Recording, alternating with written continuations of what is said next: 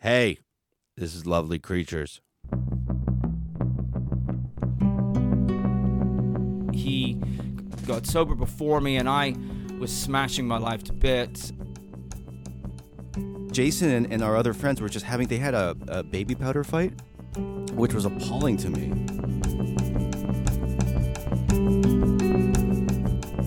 Hey everybody, this is Drew, and beside me is Emma.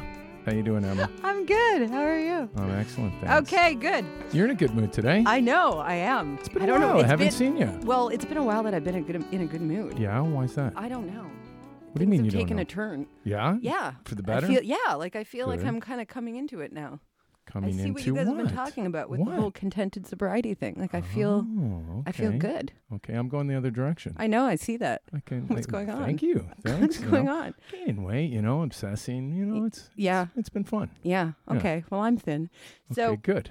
okay. Now we straighten out that. Let's I let's think get you to it. look- What are we you- doing today? So you remember how we had Jason here? Yeah, Jason right? was good. Yeah. Jason was good, the British guy. Yeah. I love the accent. Yeah. So he narrated a specific sequence of events. There was somebody else that he kept referencing. Remember how he was talking about Mio? Mm-hmm. Okay, so Mhm. we know Mio. Yeah, big part of his story. Right. So Mio has come in today. We have Mio have here Mio today. Yeah, can't you hear him outside? If you see him at the podium, he vibrates with a frenetic energy.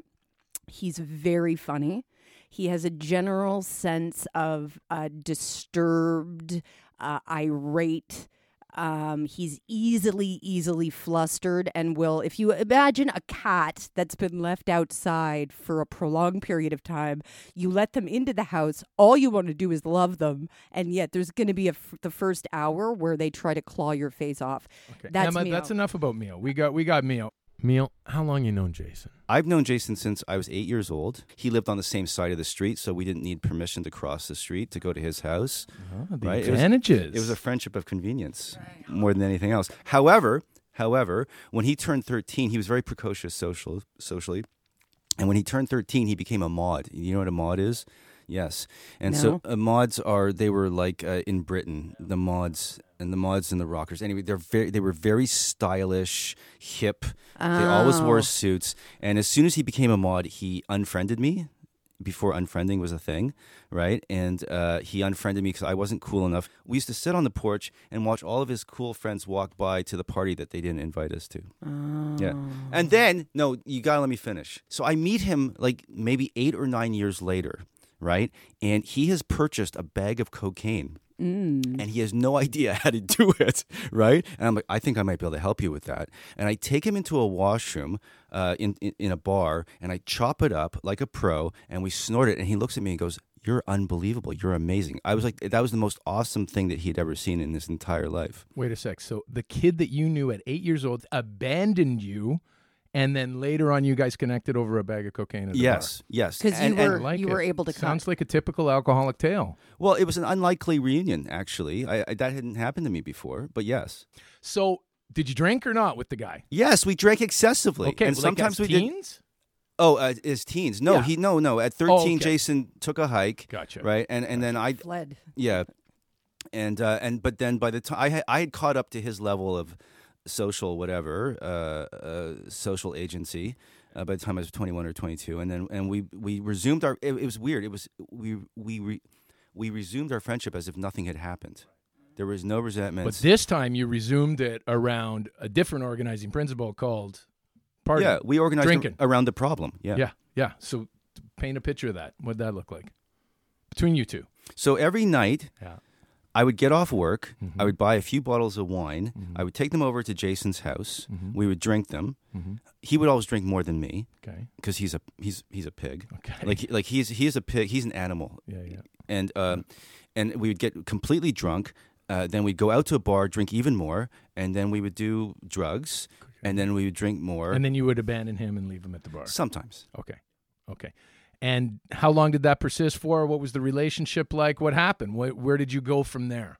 Well, it was great. I mean, he's very funny, and we spent a lot of time together, and we drank a lot.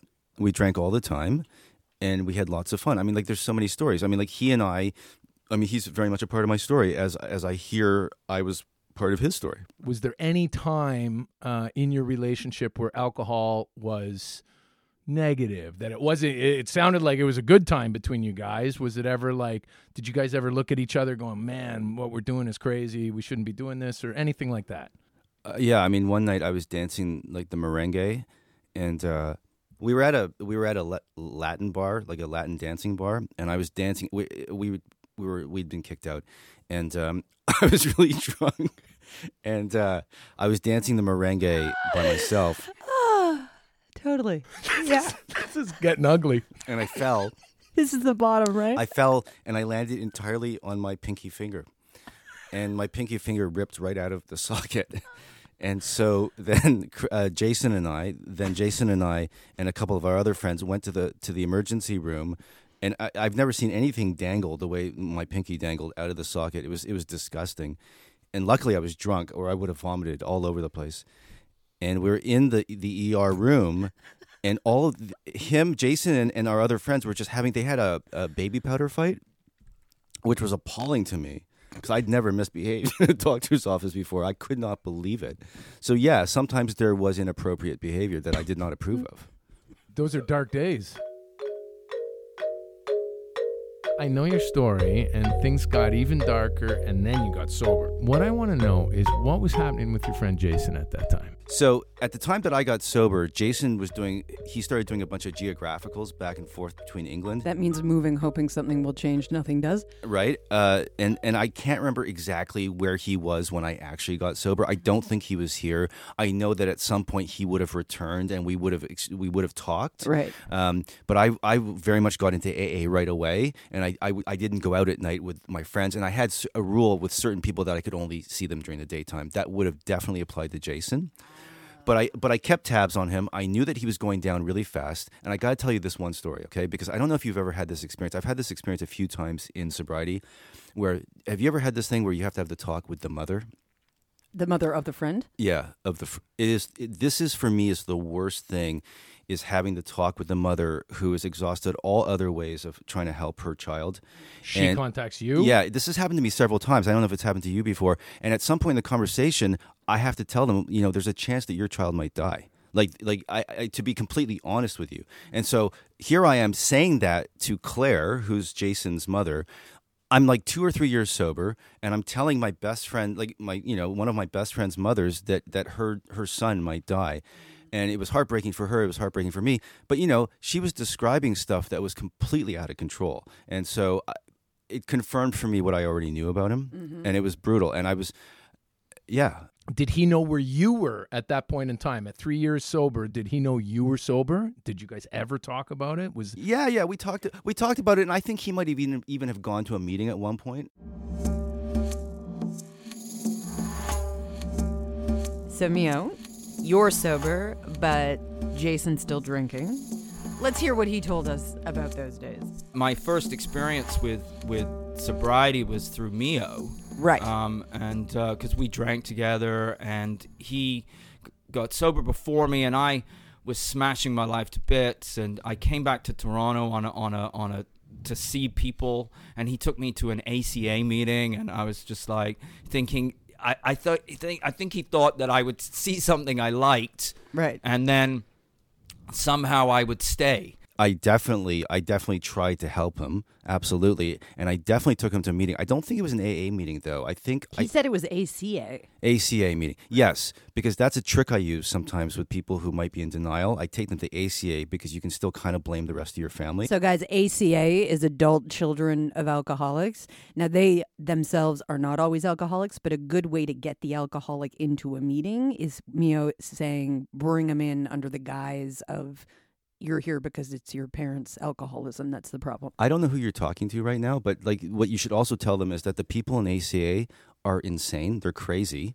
They're like they right, are. So you were a member. No, wait a second. Right. They are nuttier than alcoholics. Alcoholics have an excuse because they're drinking. Right, it makes their brain mushy. ACA, it's generational. It's great. It is nuts. Guys, the nuttiness of ACA wasn't Jason's biggest hurdle. Mio's newfound sobriety was based on something he just couldn't stomach. after that, he said to me, you know, I've got this sponsor, this guy, that he's my sponsor. And I'm like going, what? Like, who is this guy? You know, who, like, is he qualified? Did he go to school to get this? Like, where did you meet him? Right. Who are you taking this direction from? Like, is he? And what is a sponsor in your mind at that time? Like, Mio's referencing somebody who's... Well, for me, like, a sponsor, like, if I was going on what was going on in my head and what Mio was telling me, for me, a sponsor was just some lunatic that you just picked up at a meeting somewhere. Or, like, where did you find this? Like, who is he? So Mio, so Mio says to me, this guy says to me, or his sponsor has told him that he can never drink again. And I was like, what the fuck is that? No one wants to hear that. Like, no. but for me, that was the most irresponsible thing anybody could ever say. Because alcohol was the solution to my problem, Right. Totally. and you're telling me that I can never do it again. Mm-hmm. And what are you going to replace it with? This guy? Like, who is he? Right. Like, is he Jesus? Or like... Is he even a doctor who's Yeah, qualified to say that? Mm-hmm. You know, and how can you... Because I know, like, in the meetings I'm going to in England, there people are saying, you know, you should never tell someone to stop drinking immediately. Right. Because they might have an alcoholic seizure. They might be addicted to alcohol. So who is this guy? Like, where does he get his qualification from? So Mio, he was recounting to us a conversation you guys had that literally floored him, because you apparently had talked to your sponsor at the time, who told you unequivocally that you had to stop drinking for the rest of your life. It's called Alcoholics Anonymous. Mm-hmm. You're not supposed to drink. Yeah, that is What am I supposed to do? running theme of... I mean, so in retrospect, I kind of screwed up. I should have just told them that I didn't need to drink one day at a time. Good start. Have you ever had this with friends where they go, you know, I just want to have one more glass of wine with you, right? It's that sort of thing where they start to romanticize the former relationship. It was probably in the midst of one of those where I just was like, you know. Did you guys ever sit down and have one glass of wine together in your existence ever once? Well, one very big glass of wine, yeah. Like a bucket of wine. Jason is understandably perplexed at this idea, but you've got the sponsor. The sponsor has made it clear to you why this is the case. What was the sponsorship like for you on your end in the early days? It's weird. I mean, yes, I've had good sponsorship. So yeah, I mean, it was really important. My first sponsor was a bit of a loose cannon. And I don't know, like he totally helped me. Right. And finally, here was this person who was helping me deal with stuff that I'd never been able to deal with. And this is part of the things. You come to this program and you receive all this help. And I just would think of the people I'd left behind, as it were, right, who obviously were exactly like me. Jason was exactly like me. And in my mind, it's like, oh, you just have to find one of these sorts of people. So I was trying to convey certain things that had been conveyed to me, but I wasn't sponsor ready, and I certainly wasn't sponsor ready for a friend of mine, right? So that's what happened. Was I was just trying to mirror to Jason what my sponsor had mirrored to me, right? I mean, and that's we kind of fake it until we make it, but I guess it didn't work because I didn't say it exactly. I mean, like my rapport with my sponsor, he could be a little more frank with me, but with the newcomer, you can't talk to the newcomer the way the sponsor talks to somebody with 2 years. Jason, what was it like for you to see him stop drinking? Like, what did that feel like? Were you jealous? Were you pissed off? Were you intimidated? What was that like? I don't know. It was awkward. Okay. Mio got sober, and then I had moved to England, and he came to see me. And while he was there, he was trying to stop here and stay stopped. And he came and saw me, and I kind of threw him into the hole again with me, and it wasn't a very good trip for him. Mio, how was it? I see Jason for the first time in at least a year, and it's shocking. He's not looking great. I mean, there's a lot of him. He like basically doubled in size. You know that point where you become really bloated from alcohol and drugs? Yeah. I mean, he looked like he was wearing like a parachute. Like he looked like he needed clothing that was tailored. Like he was so big, and he looked so unhealthy. And I was so heartbroken. Like I couldn't believe it. My life was terrible, and I didn't want to live the life I was living, but I didn't know how to stop living that life. Gotcha. And he was attempting to do that. But part of the reason that I left Toronto was because I knew that I would have to stop drinking. Okay. And England's a great place to stop drinking. Yeah. When I arrived in England, you would say to people, like, people would say, when you say, like, I don't drink, they just stare at you silently and blankly. Right. And it sounds like it's a bit of that shitty middle ground where what you're doing is not working. You're clearly looking for something else, yet every other potential opportunity is extremely underwhelming. Like, you have this friend that you used to drink with. He's got something, but you're not loving the appearance of what he's doing. The sponsor makes no fucking sense. You're not thrilled with the no drinking idea. You got to leave the location he's in because the whole thing's a little unnerving. So how long did you stay in that? Like, did you stay dry? Dry means like you're not drinking, but you're fucking miserable. How long did you stay in that place before you found traction with something that was actually working? Jason, so this is what happened. Jason was working in a restaurant. He'd become quite a successful chef, but he kept drinking and doing blow. And you showed him how to cut. Jason, in London, he got thrown down a set of stairs, and basically he got sober. That's the story. Impact. He ended up going to a meeting, realizing that was it. He got sober. Okay. The thing is, Jason told us that he had to learn the hard way. There was more to sobriety than just not drinking. I was dry for I'll give you for 5 years in AA. So I was, and it's not for not trying. I just could not find anybody to take me through the steps in where I was. Really, eh? Yeah, and I had a lot of sponsors, and none of them had. Some of them were nice guys, a couple weren't, and they had a life that was more attractive than mine because mine was just crazy. Right. But I couldn't find anybody, and on my fifth, I always had this thing when I was drinking, I would start out on a new road, but always end up at the same destination. How did I get here? This was not the intended destination, but here I am again. And I did that in AA. And at 5 years sober, I was on my way to my home group, which I was a big book study, which I was the secretary of. And I was the intergroup treasurer and the region archivist. So I was basically, for all intents and purposes, Mr. AA. Yeah. Kind of running the place. And I got arrested. Oh, and please, not please not like in like, hey, we're arrested. Right. You've done so, you threw an apple at whatever or something, right? I got arrested in a sting operation. Okay. And so I was in England at that time. They will put you on a lot of benefits. So I state assistance. So I had fallen into this because I was the perfect poster boy. Right. For the local authority. I had been given all of this stuff, and I had become accustomed to that stuff. But I had also, because I was suffering from severe untreated alcoholism, right. I thought that I needed it, so I would use it even when I wasn't allowed to use it. So I was using this state bus pass, but knowing it was wrong, so I had the regular bus pass. So I had the two. So I'm on my way to my home group, and I press the pass to get out, and it doesn't work. And then I get my other pass out, and I remember I hadn't put any money on it, so I couldn't use that. And all of a sudden, there was a hand on my shoulder saying, Mr. So-and-so, are you Mr. So-and-so? And I said, I am. And I was just like, shit, man. Shit. So 5 years sober, you get busted in this sting operation for squandering public funds, basically. Fraud. Okay, great. And 5 years sober, 5 years 5 years, 5 years dry without drinking. Yeah. In AA. In AA, doing all the right things, quote unquote, except the steps. Okay, tell us how you came to that.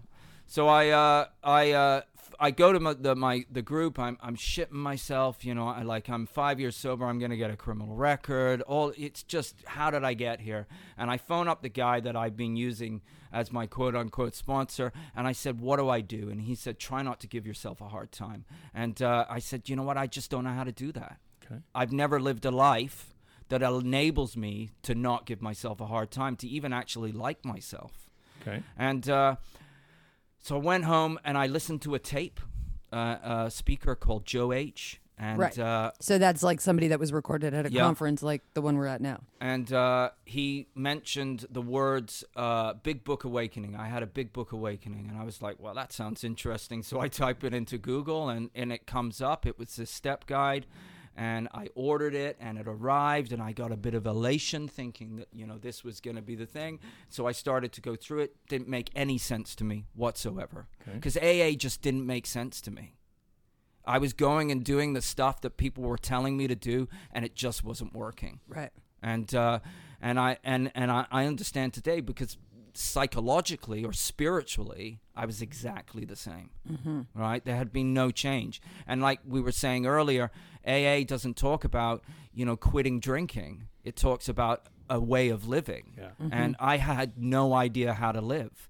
So I get this thing. It doesn't make any sense to me. And I emailed the guy that wrote it, and he told me to call him. This guy called Dan Sherman, and I called him, and we had he took me through an inventory with my downstairs neighbors, and it was my eyes were opened for the first time. Mio, you can relate to that, right? I had just gone through that myself, because my third sponsor, Robert, completely changed my life. Every week we would read 7 pages out of the big book, which is the book of Alcoholics Anonymous. We would read 7 pages. I would go to Robert's house, and we would go through that. And what Robert did for me was unbelievable. And my observation is that Dan did something similar for Jason. Right? And it's funny, because I've never really even thought about it like that, but we had very parallel experiences at around the same level of sobriety, where we did have that second, more transformational, more permanently transformational experience with a sponsor. You've been sober for a while now. Jason's been sober for a while now. What's the relationship? It's unbelievable. I'm actually going to Portugal. Jason is getting married, finally. He's getting married to a lovely woman, and I'm going to be his best man. So you're going to his wedding. Do you guys talk often? I mean, is the program a big part of your relationship now, or is it just like we're old friends and it's one of the things? You know what? I think at this point, so Jason's pretty hardcore with the program. He gets pretty fundamental, and I think part of it is because in London, he kind of has to do that soft to keep his own program. Do you know what I mean? Because apparently it's very loosey. It's a bit loosey-goosey over there, a bit freestyly. So sometimes when he's talking about his program, I'm like, dude, you should probably chill out a little bit. You know what I mean? But whatever. I respect him immensely. I would, he works a better program than I do, but I'm just a little more relaxed, You know what? What? I'd like to thank you, Mio. I wish for everybody that their best friend gets sober as well. It is the most rewarding thing in my entire sobriety. Thank you.